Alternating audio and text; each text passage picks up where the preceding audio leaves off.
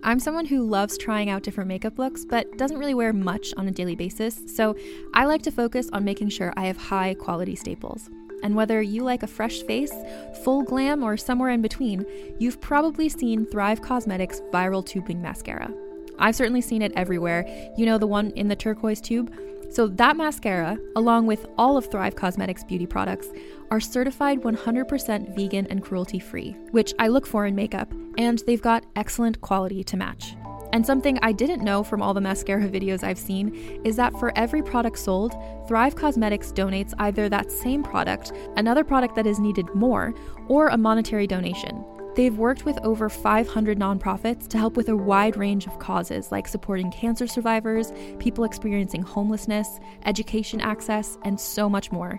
Knowing that makes me feel even better about using their products. And I do enjoy using them. Like I said, I like having high quality staples, and so my favorites are products that are multi-purpose, like the Brilliant Eye Brightener. It comes in a bunch of colors, and I like using them as eyeliner, eyeshadow, and even highlighter. Thrive Causemetics is luxury beauty that gives back. Right now, you can get an exclusive 20% off your first order at thrivecausemetics.com/thrive.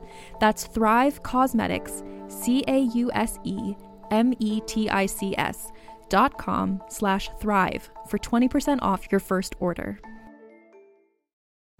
Every 5 minutes, someone dies while waiting for a compatible donor heart, liver, or kidney. On a remote island in Lake Superior, a team of geneticists strive to engineer an animal with human-compatible organs, thereby saving millions of lives. But these ancestors are not the docile herd animals they envision. Instead, the project spawns something big, something evil, something hungry. Ancestor by #1 New York Times bestselling novelist Scott Sigler is available for free on Apple Podcasts, Spotify, or wherever you get your podcasts.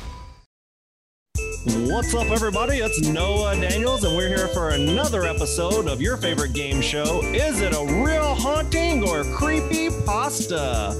The episode we find out if it's real or creepy. Today's contestants are the same two contestants we always have. It's Kat and JJ. Hey, Kat. Hey, JJ. Welcome to the game show. We're so pumped to be here. I am so excited to be here. Yeah. And it's a game show? Oh my gosh. You're going down.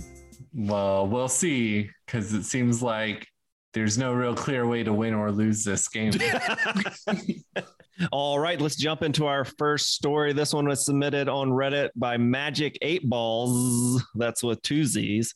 And the title of this story is Ghost of a Murder Victim. Sounds pretty spooky. So here we go. Most people here are probably aware of the story of Ed Gein.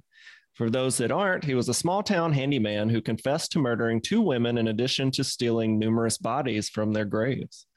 One of the women he murdered was the owner of the local hardware where he shot and killed her.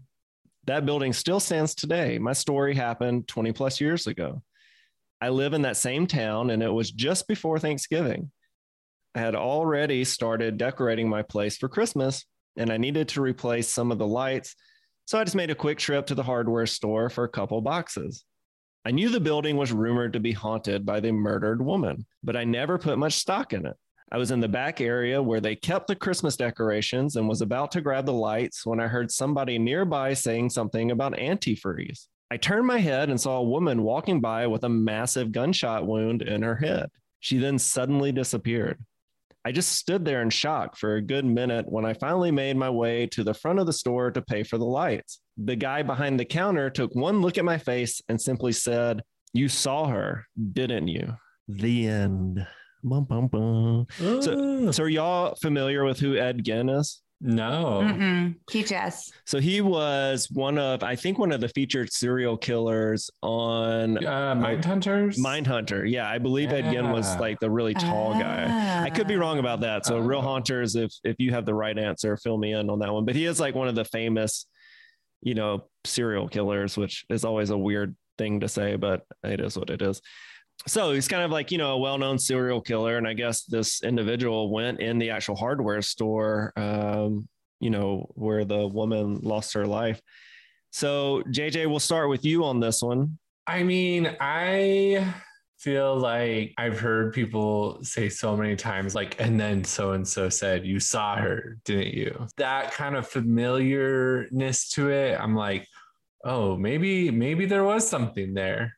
But it also feels a little tropey too, right? That same kind of. I don't know. It's not like when I think of creepypasta, because I know so much about it and what it is and how to define it. I think of things that are like a little more over the top and extravagant, whereas this one feels a little more just like simple and straightforward. I find that I'm more prone to believe that this was like someone's real experience, or not necessarily that there really was a ghost, but that this person perceived there to really be a ghost in this story. I'm going to say real haunting. Okay, lock it in. Real haunting.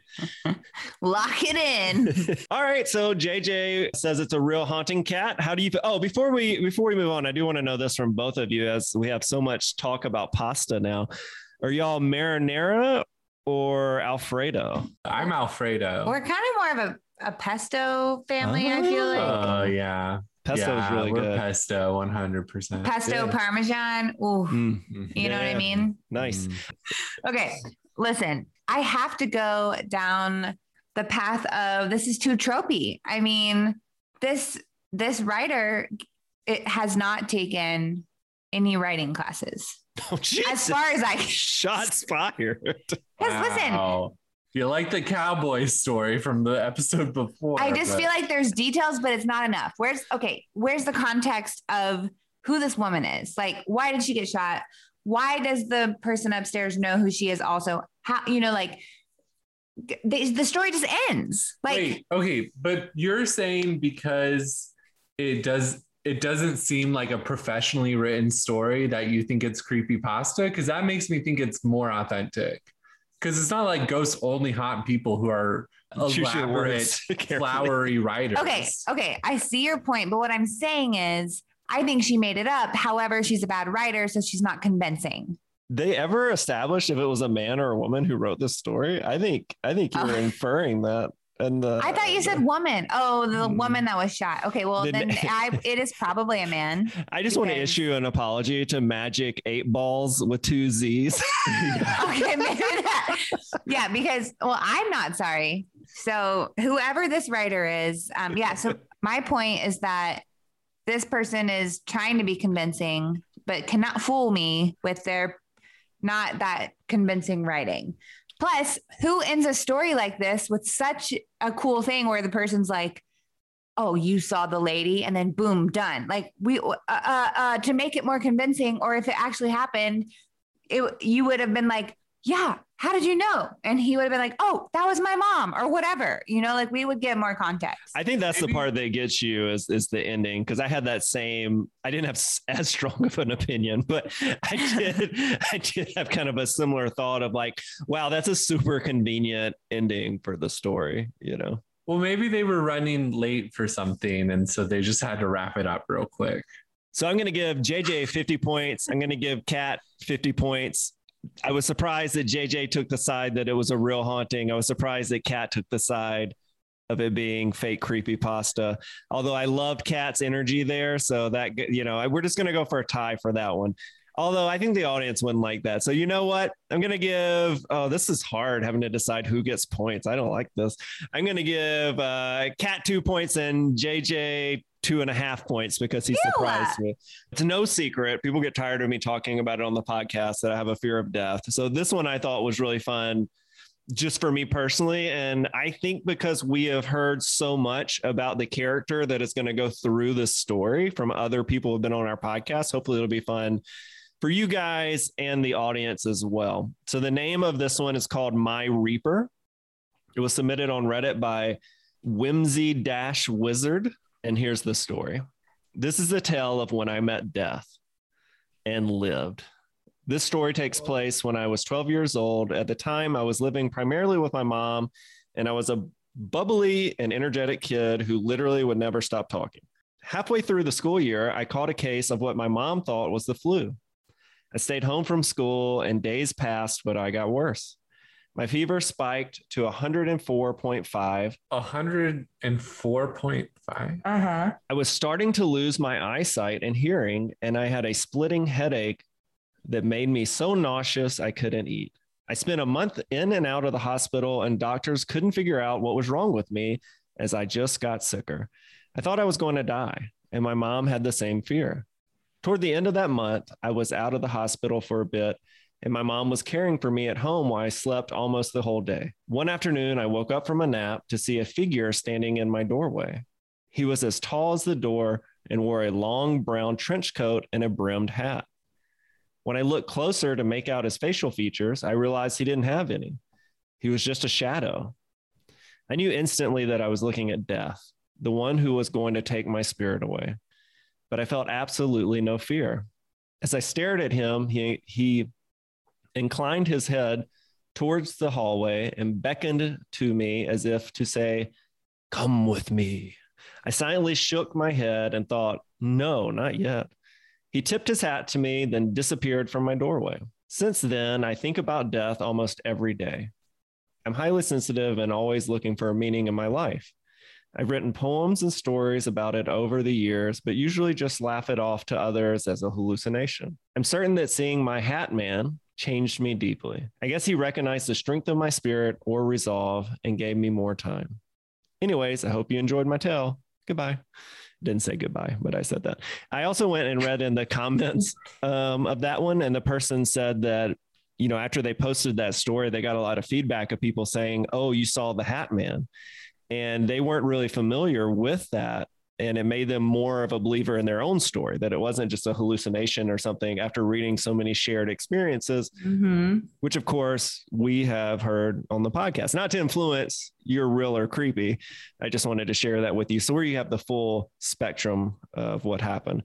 So JJ, we started with you last time. Kat, let's go over to you. Kat, is this real or creepy?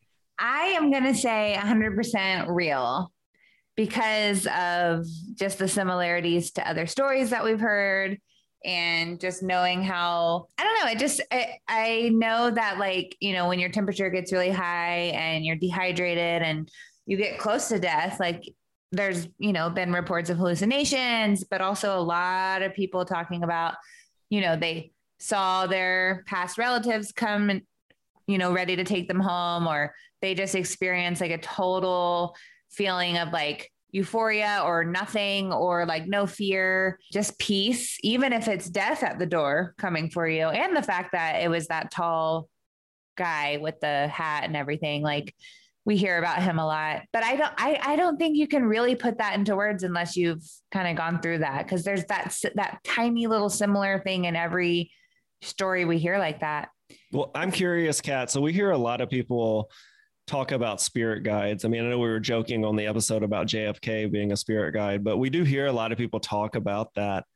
So this person saying that they saw death, or they believe they saw death, do you think that there could be kind of spirit guides on both sides, like those that help keep you alive and guide you, and then those that guide you to an afterlife? I feel if I'm going through my usual description of residual energy or matching energies or whatever it may be, possibly, because if we really do, or if we really are like all connected in this weird web of energies, then yeah, you're going to be going down that same pathway as maybe the last person who you shared that energy with or whatever. So in my head, there's a connection there. I personally would not label it as a spirit guide because I don't really understand the depths of what that is.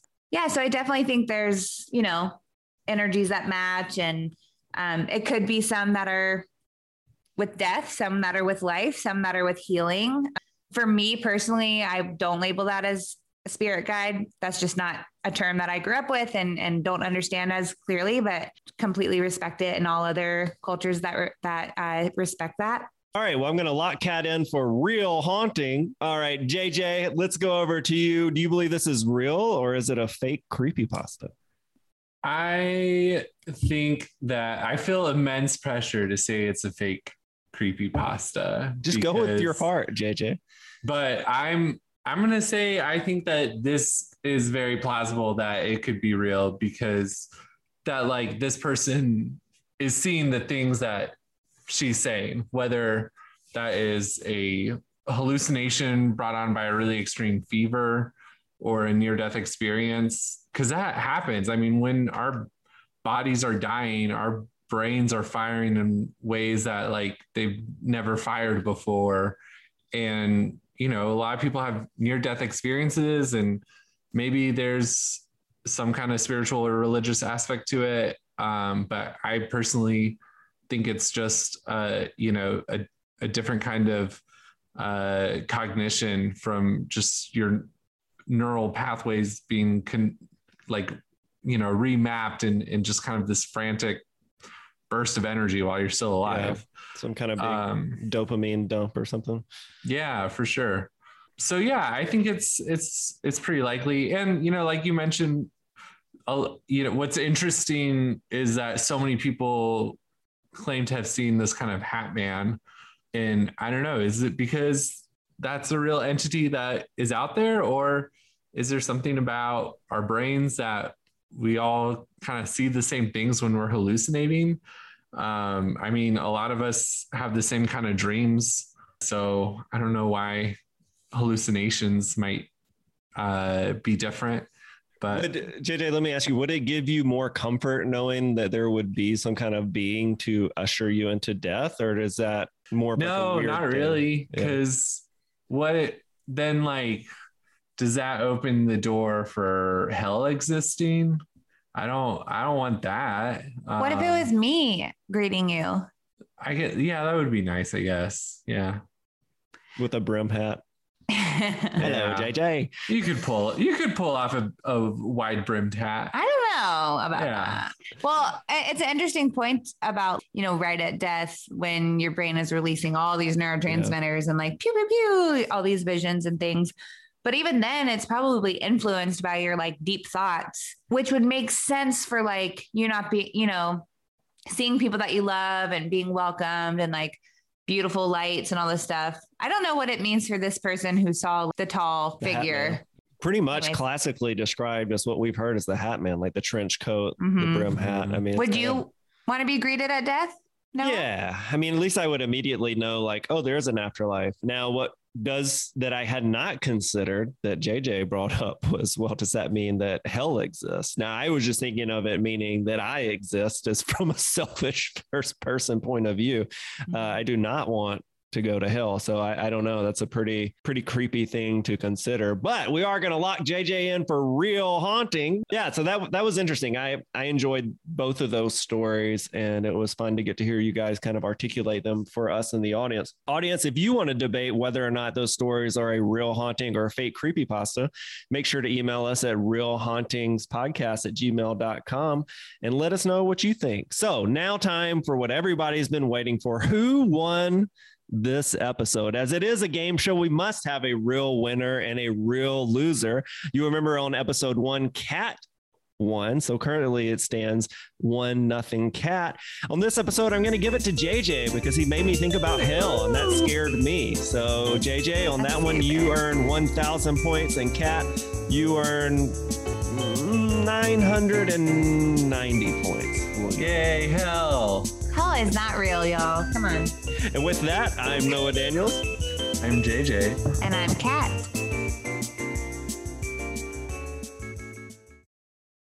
Hey there, this is Justin Bartha. I made a funny new podcast, King of the Egg Cream. It has the greatest cast in the history of podcasts with actors like Louis Black. I'm torn by my feelings for 2 women. Bobby Cannavale. You can eat it, or if someone hits you, you can put it on your cut. Melanie Linsky. I wonder what these marvelous things are that look just like boiled chicken feet. Jason Ritter. I can break things and pick locks and kill people. Michael Stuhlbarg. The whole point is to inspire people that they should make themselves better. Ari Grainer. No, don't whet its appetite. What are you, an idiot? Me, Justin Bartha.